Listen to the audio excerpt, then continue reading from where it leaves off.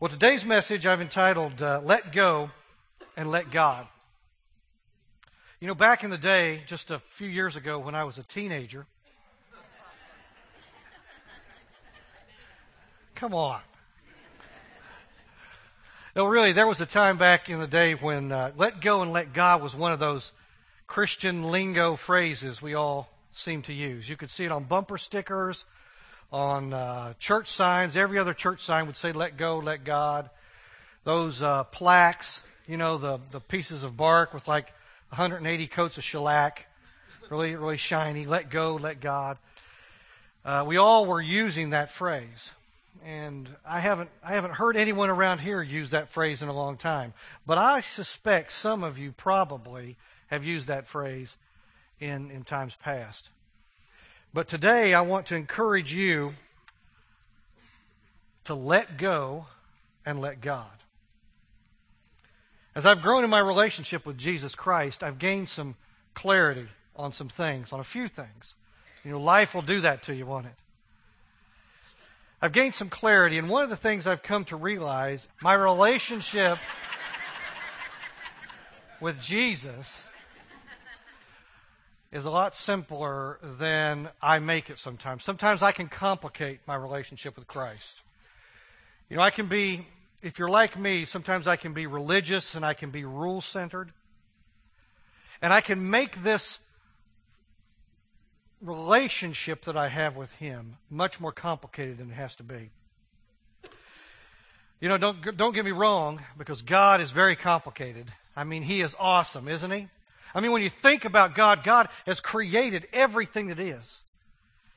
And just by His very will, He holds it all together. The more I get into His Word, the deeper I get into His Word, the more I realize I need to go. The further I need to go, the deeper I need to go, the more I understand His Word, the more I want to know His Word, because it's so deep. It's God. And my little pea brain sometimes can't comprehend God, and I'm okay with that, because He wouldn't be much of a God if I could figure Him out. But what I do know is that Jesus Christ has made having a relationship with Him a very simple thing. Aren't you glad for that? Aren't you glad that God simplified this relationship with Him such that we could understand it and that we can have a personal relationship with a Creator God? That boggles my mind.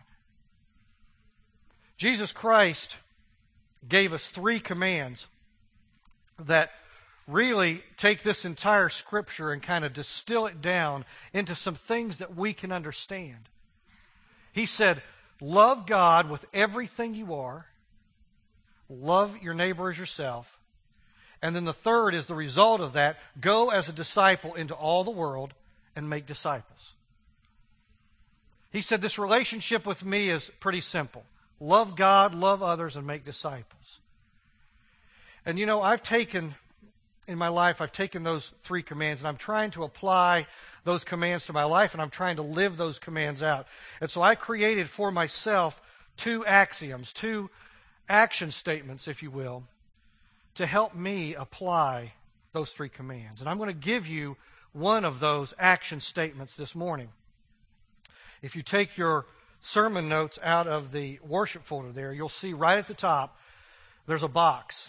And in that box, it says, do what you know to do and let God take care of the results.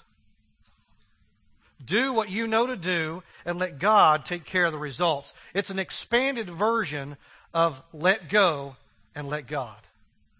Do what you know to do and let God take care of the results. And I think in our passage this morning, we're going to be covering 1 Corinthians chapter 3, verses 18 through chapter 4, verse 7. And I think this phrase, do what you know to do and let God take care of the results, is a thread that winds itself around this passage. God calls us to abandon outcomes. He says, trust my heart and trust my plan for your life. And I think as we go through our verses, our passage this morning, you're going to see that thread kind of tie this whole section together. And I'm going to say that phrase several times this morning. You're going to get tired of hearing it. Trust me.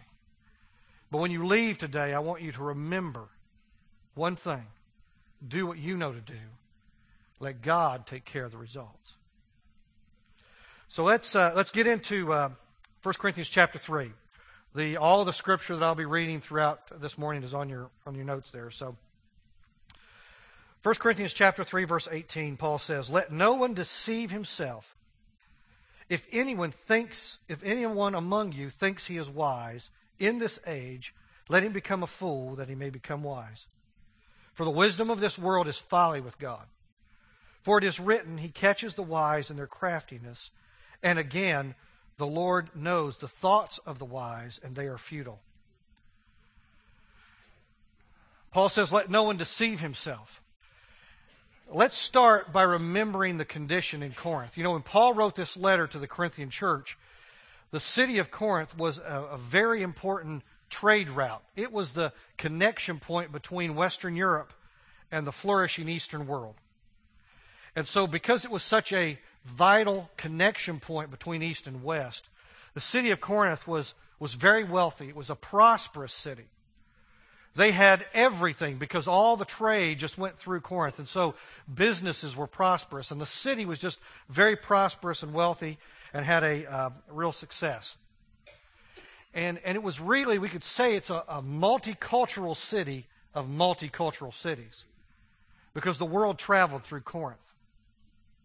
But because the world traveled through Corinth and it was such a vital connection point, Corinth was exposed to all types of sin, all types of hedonism and pagan worship. Those things just flourished in the city. And the city was so bad that the Greeks had a derogatory term. If someone was out of control or wild or just filled with debauchery and just evil and just wild, out of control, the Greeks described that as, they would call that person a Corinthazine. Corinthazine, the city was so bad that it was a derogatory term to describe bad behavior. In fact, the world knew Corinth as a wealthy, wild, anything-goes place. I mean, we could say that what happened in Corinth stayed in Corinth. Yeah. The Corinthian culture heavily influenced the church in Corinth. And, you know, Paul had his hands full trying to correct and train out of the church those pagan and hedonistic beliefs. Because as Corinthians would become followers of Jesus Christ, they would bring into the church all of those pagan ideas. And most of those ideas led to very compromising beliefs and practices. And when we read 1 Corinthians, we see Paul over and over again trying to correct out and train out of the Corinthians these compromising beliefs. So Paul begins and he writes, "Let no one deceive himself." Let no one deceive himself. From this phrase, I think we can make two assumptions. Paul says, first of all, as followers of Jesus Christ, we can be deceived. And the second assumption is that we can deceive ourselves. We can deceive ourselves. We can be deceived. You know, the word deceived means to accept as true or valid something that's untrue or invalid. In other words, to believe a lie, right? When you're deceived, you believe a lie. And so the Corinthians, they worshiped wealth, they worshiped success, they were materialistic. They were most likely trusting in their own abilities, in their plans, in their wealth, more than they trusted in Jesus Christ. And that's kind of like us, isn't it? In America today, you know, when everything is going well and there's money in the bank and the kids aren't sick and there's food on the table and the job is fine, it's easy for us to forget about God. It's easy for us to trust in the things that we own and the things that we have and in our plans and in our successes rather than trusting in Jesus, isn't it? Well, that was kind of the situation here at Corinth, because when we tend to have it all together, it's easy for us to forget where it all comes from. But when trouble comes, we understand that God is in control. I might think I'm in control of my own destiny. I might think because of my plans or because of the things I own, I'm in control of the outcomes in my life. But when trouble comes, we find out very quickly who's in control. You know, January 12th, 2010 was just a normal day. People got up that morning and went to work. They went to their jobs. Their children probably went to school. Businesses opened up. Businessmen probably planned their day and their week and their months ahead. Families probably talked about what they were going to do that evening and how things were going to work when they got together. They were living their lives just as a normal day. January 12th, 2010 started as a normal day.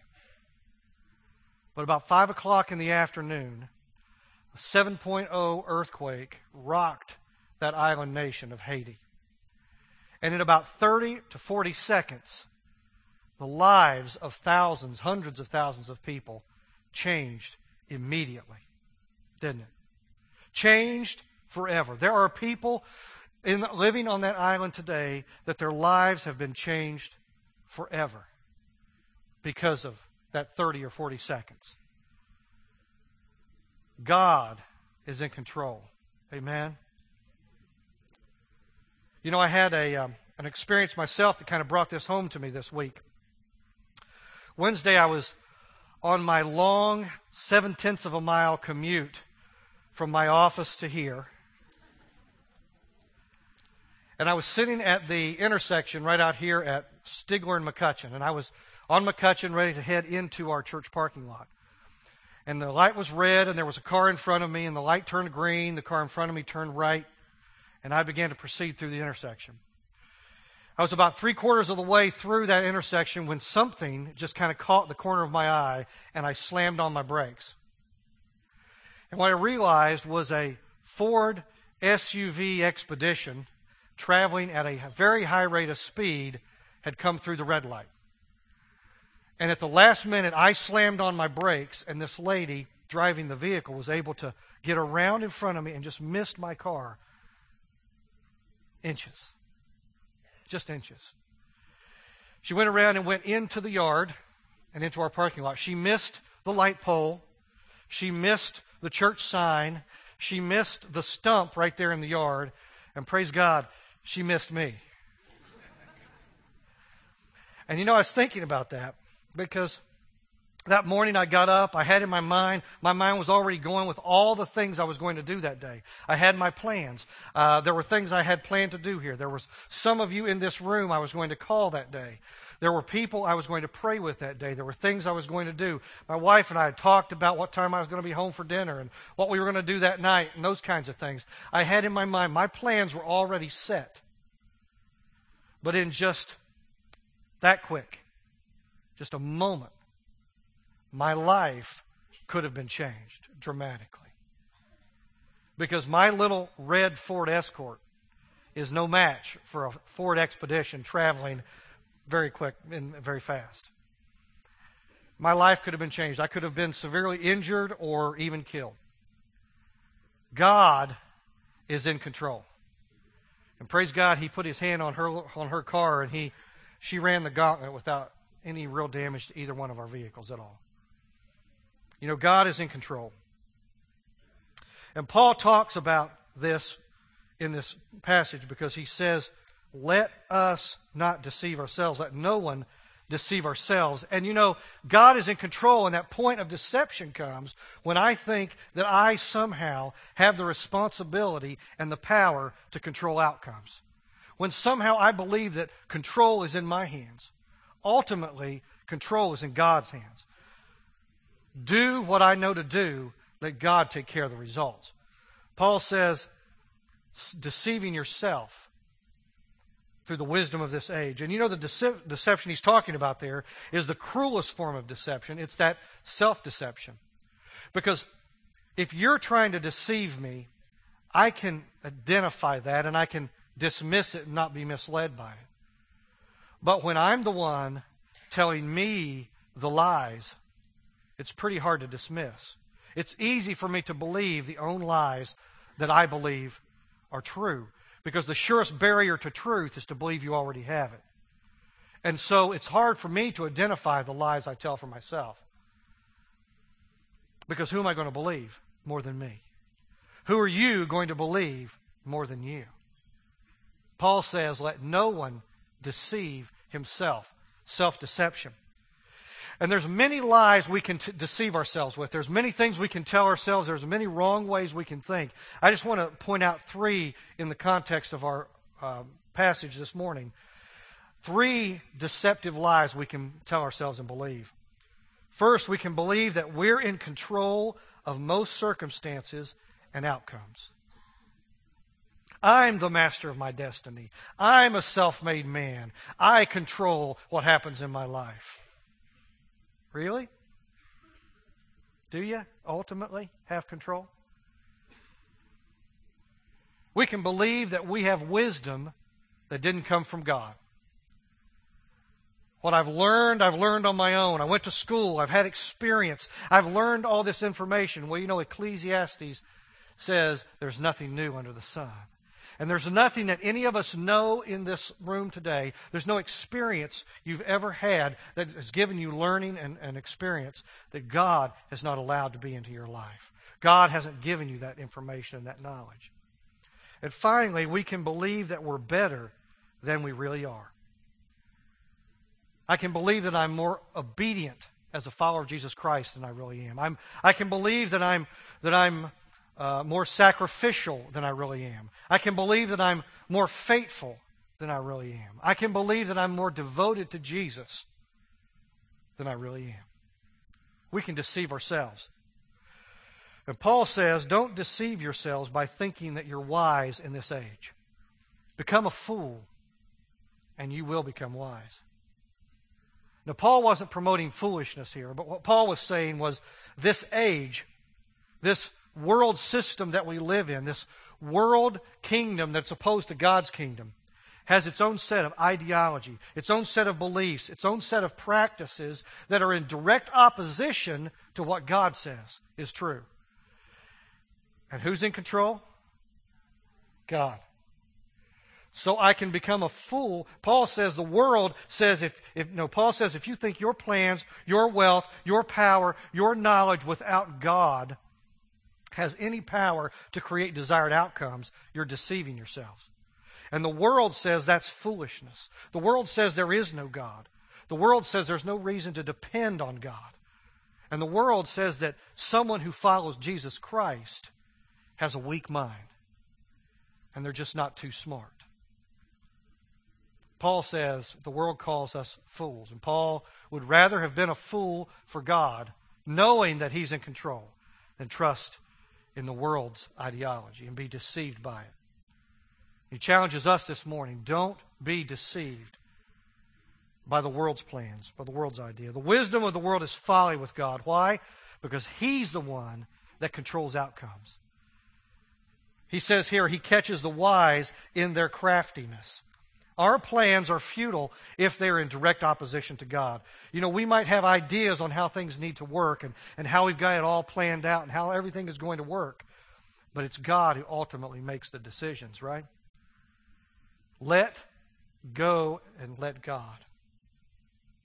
Do what you know to do. Let God take care of the results. And I think He even supports this even further as we continue in the passage. Verse 21 says, so let no one boast in men, for all things are yours, whether Paul or Apollos or Cephas or the world or life or death or the present or the future, all are yours. And you are God, you are Christ's, and Christ is God's. That foolish wisdom, that wisdom that we allow to deceive ourselves can be best expressed in a boastful and pride-filled heart. I mean, it's not wrong to be proud of accomplishments or of doing a good job. But especially it's not wrong if we acknowledge that the truth is that God has given us the ability to achieve, right? God is a creative God, and He's created us to be creative and to be successful and to be engaged and to be doing things in this world. And that's a wonderful thing. But let's remember where all of that comes from. It comes from God. And I can't boast in myself. Paul says, do not boast in men. Why do we boast in God? Because everything belongs to God. Amen? Amen. There's nothing to boast in. It's all a gift. Paul says, I'm a gift. Apollos is a gift. Cephas is a gift to the church because God has given us to you to lead and guide you. Just as Pastor Steve is a gift to New Life, Paul was a gift to the Corinthian church. And he says, but don't even boast in me because I'm just a gift. There's nothing to boast in. Not the whole wide world, not life, not death, not the present, not the future. It's all a gift from God. And to give it perspective, he says, even though God has given us all of these things, remember all that you have God has given you is yours. Your life is yours. Your present is yours. Your future is yours, right? But he said, you belong to Jesus. And Jesus belongs to God. As we are dependent upon Christ, presumably Christ is dependent upon God the Father. And for me, I'll just tell you, when I think about doing what I know to do and let God take care of the results, I feel free. I feel free to let God be God in my life and not try to be God for Him. Because when I'm doing what I know to do and I just know He's in control, boy, I tell you, that's peace. And that's freedom. I don't have to control the outcome. I don't have to determine the plan. I just have to be faithful. Because God's working it all out for His glory and for my joy. And in chapter 4, verse 1, I love these two verses because this is exactly what Paul is saying here. He says, this is how one should regard us as servants of Christ and stewards of the mysteries of God. Moreover, it is required of stewards that they be found trustworthy. You know, in the past few weeks, we've discussed several times how the Corinthian church was riddled with celebrity worship. You remember a few weeks ago, Pastor Steve put on the screens those rock star pictures. Now, while Brian looked really great in those shots, I thought my picture was the best one of the bunch. The Corinthian church was riddled with celebrity worship. They looked at Paul and Apollos and Cephas and they put them up on pedestals. And Brian, a couple weeks ago, shared with us how that the Corinthians worshiped Paul and Cephas and Apollos because they wanted to promote their own religiousness. I follow the Apostle Paul. I follow the disciple Peter, Cephas. And they wanted to use that to boast their own pride. Well, Paul says the allegiance that they gave to men, they gave their allegiance to the men. These guys were men of God, right? But they were just men. And Paul says, don't boast even in us because we're just stewards and we're servants. He says the right view you should have of us and the right view you should have of one another is that we are all just servants and stewards for God. And I love those two words because the word translated servant here is a very unusual word, and it means under rowers. Under rowers. It's like, what is that? Well, you've probably seen movies like Ben-Hur, where they have the long ship with the guys under the deck that have the long oars that stick out the side.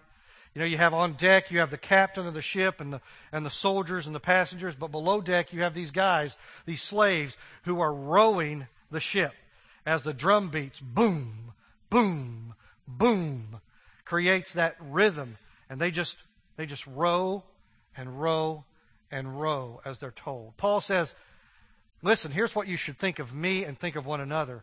We are just under rowers. I'm not the captain on deck trying to determine where the ship should go, the course of the ship, or the destination of the ship. I'm just below deck doing what the captain says for me to do. I'm just a guy doing my job for Jesus. We're all under rowers, just doing our job for Jesus. He says, row, and what do? We row. You know, we row forward. We row backwards. We row all left. We row all right. I've been whitewater rafting. I know those commands. You know, he says we're under rowers. The master determines the course of the ship. My job is to just do what he says. I like that word. And then, not only that, but he says, I'm a steward. And in our context this morning, that steward is a great word because it's a common word used throughout the New Testament. And it's a word that describes the housekeeper, the guy who was in charge of the house. You know, the master owned the house, but he turned over the running of his farm or his business to a steward. And this steward's job was not to take initiative and determine the outcomes of the house. The steward's job was to faithfully carry out the master's instruction. You know, the steward would not say, we're down on money this week. I think I'll take some crop down to the market and sell it and get some money for the house. He wouldn't do that unless the master told him to do that. Paul says, our job is to be faithful stewards, letting the master determine the outcome of the house. It was the master's job to determine what was going to happen in the house. It's the captain of the ship's job to determine the course of the ship. And it's our job to be faithful rowers and good stewards. Just listening to his instructions and saying yes. Do what you know to do. Let God take care of the results. And Paul says the example of this deceptive worldly wisdom is taking pride in me and yourselves rather than taking pride in faithful service. Jesus Christ has this success matrix that he's measuring us by, and that measurement is faithfulness. God's measurement for success is not status or schemes or accomplishments based in worldly wisdom. The master of the house determines the outcome, and the faithful steward listens to his instructions and just obeys. You know, we get caught up so easily in celebrity worship because we judge one another based on the world's criteria. The world says success is how effectively a person can scheme or plan or execute. The world says success is a man who can make his own way, build his own empire, set his own course, control his own life. Jesus says the measure for success, Jesus measures success by the faithfulness of the steward. The faithfulness of the steward. Jesus, the master, knows the best result for every life situation. And he gives us his under-rowers. He gives us his housekeepers the proper instruction for the best results. Because Jesus Christ knows the end from the beginning, right? And because he does, his plans are the best. His plans are for our joy, and his plans are for his glory. And he knows how to work everything out. Do what you know to do. Let God take care of the results. Paul continues in verse 3 of chapter 4. He says, "But with me it is a very small thing that I should be judged by you or any human court. In fact, I do not even judge myself. I'm not aware of anything against myself, but I am not thereby acquitted. It is the Lord who judges me. Therefore, do not pronounce judgment before the time, before the Lord comes, who will bring light to things now hidden in darkness, and will disclose the purposes of the heart. Then each one will receive his commendation from God." As a faithful steward, Paul sees himself as being responsible to the Lord, not to the Corinthians, because he knows the master of the house. And he knows to him and him alone will he give the account of his stewardship. How could Paul trust God and leave the results up to him? Well, because he knew the master of the house is Jesus. And he is the one who will bring all deeds and motives into the light. Jesus Christ is the master. Paul says, as faithful stewards, don't judge one another. He says, when you look at me, don't eulogize me for my success or condemn me when I don't measure up to your expectations. Why? Because when I'm judging another person's heart or their motives, I'm trying to determine the outcomes in their life. Not only do I want to determine the outcomes in my own life, but I want to judge you and have you conform to my own little set of rights and wrongs. And I'm trying to determine the outcomes in your life. Now, clearly, the Bible says a tree bears its own type of fruit, and you'll know a tree by its fruit. And as we interact with one another and relate to one another, it's our responsibility to encourage and motivate one another to obey what we know about Christ and live our relationship with God in such a way that reflects that we know Him and that we believe in Him. But when I can talk to you about your fruit, but when I start judging your motives, I'm trying to fix your root. Because the root, the life that's in the tree, is what comes out as fruit. And Paul says, don't judge one another. We can be fruit inspectors, but I'm not a root doctor. Paul said, let God be the judge. It's God's job.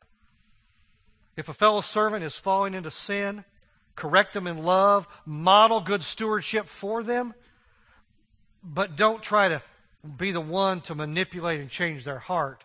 That's God's job. God is in control. And he wraps this passage up in verse 6 and 7 by saying, I've applied all of these things to myself and Apollos for your benefit, brothers, that you may learn by us not to go beyond what is written, that none of you may be puffed up in favor of one against another. For who sees anything different in you? What do you have that you did not receive? If you then received it, why do you boast as if you did not receive it? From Paul's summation here, we know that Paul says this teaching applies to all of you in Corinth and applies to all of us here at New Life. But Paul says, I'm using myself and Apollos as examples to help you understand. You see, this church, they viewed their gifts, their wealth, their talents, their abilities, and their possessions as grounds for boasting. They felt that in their own abilities, they could control their life. They could control their destiny. And they didn't have to act as faithful stewards, as faithful under-rowers. They could do what they want. And God would just bless whatever they were doing. They became puffed up in their own hearts. But the bottom line question Paul asks of the Corinthians, and I want to ask you today, and I want to encourage you to think about this week.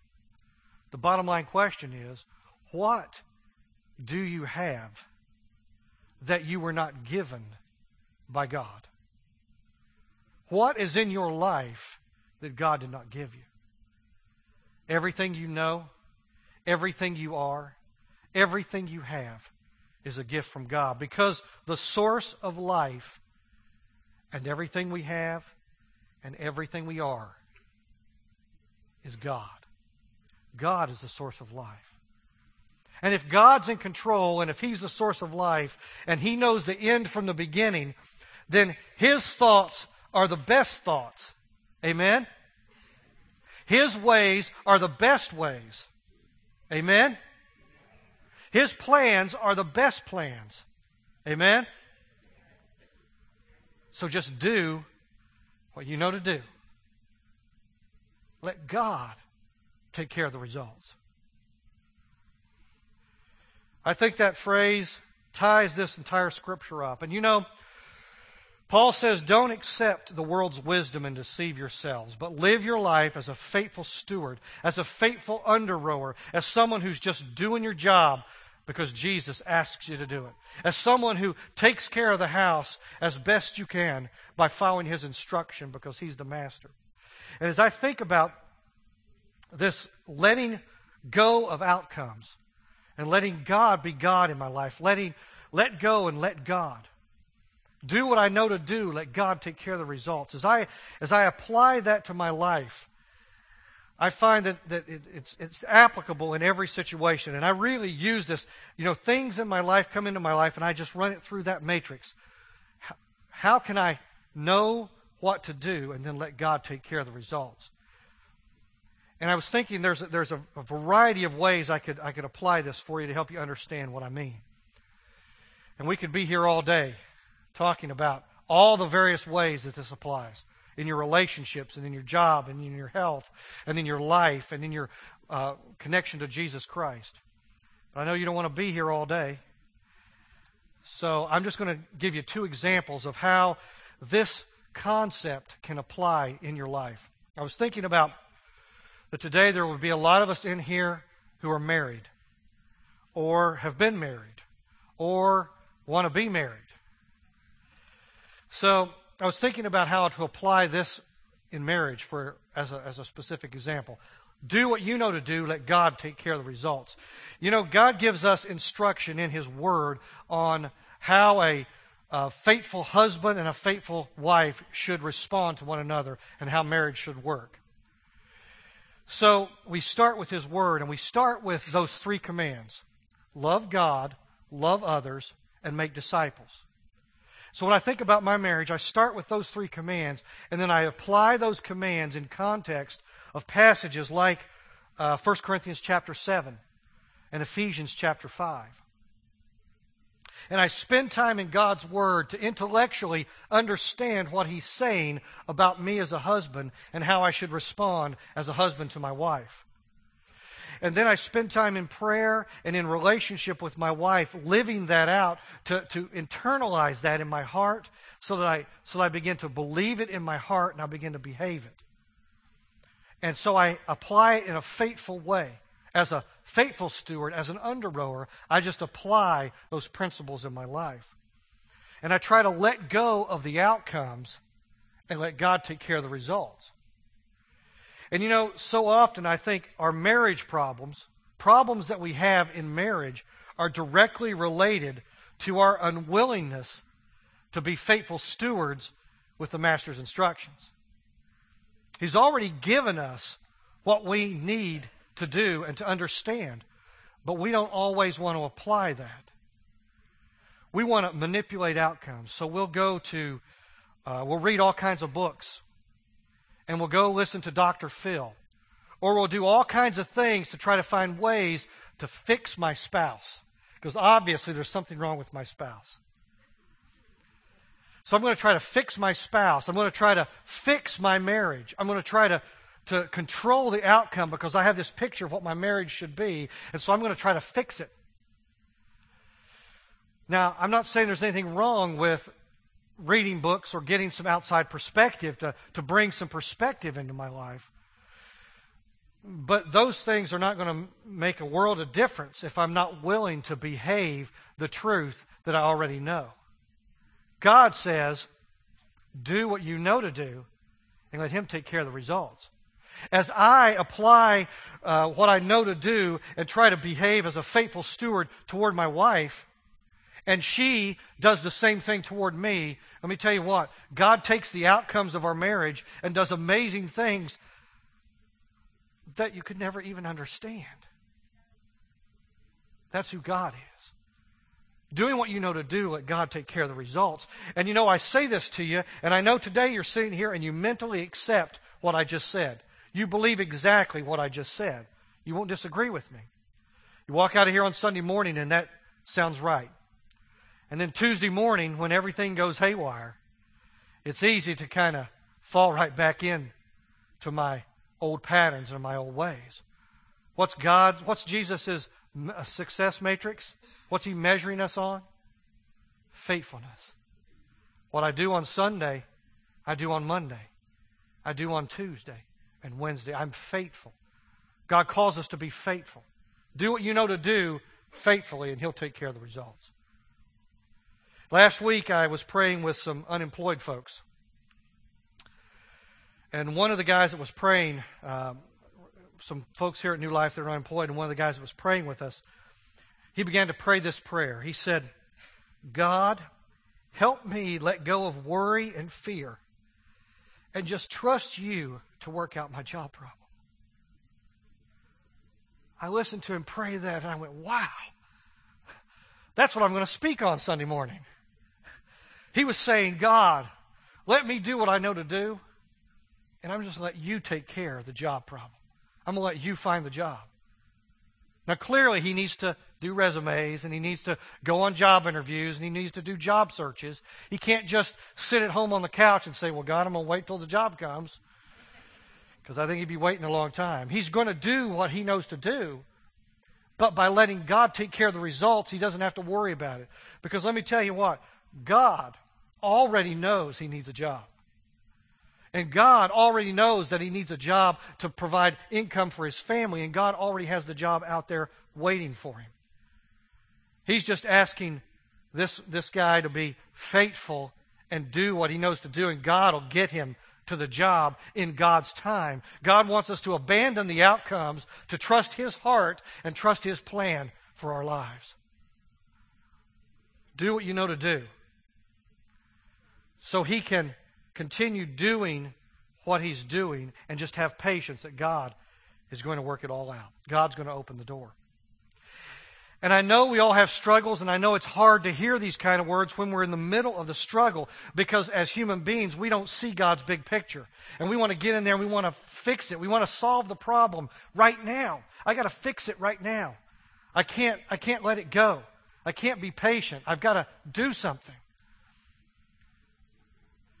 But you know God's in control. Is God in control this morning? Yeah. I think He is. And He can use everything in your life for your good, for His glory, and for your joy.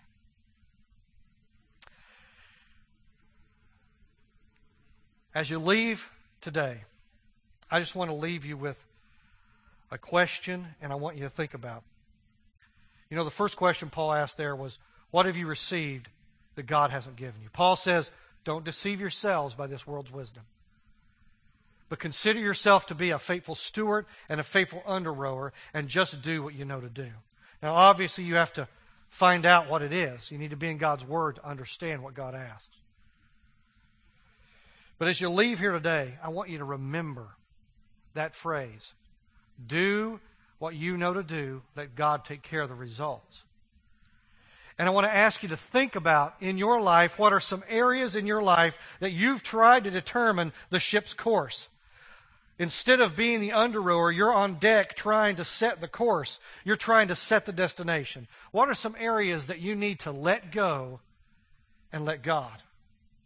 What are some areas in your life that you need to trust God's heart, trust His plan, and abandon the outcomes? I want you to think about that this week, and I want you to begin applying that to your life. Do what you know to do. Let God take care of the results. Let's pray. Father, I just thank you right now. I thank you, Jesus, that you are in control. I thank you that you are the beginning, the end, and of every situation in our lives. There's nothing in our lives, Lord, that you don't know. There's nothing in our lives you're not aware of. God, I thank you that you have provided for us life, and everything that we have comes from you.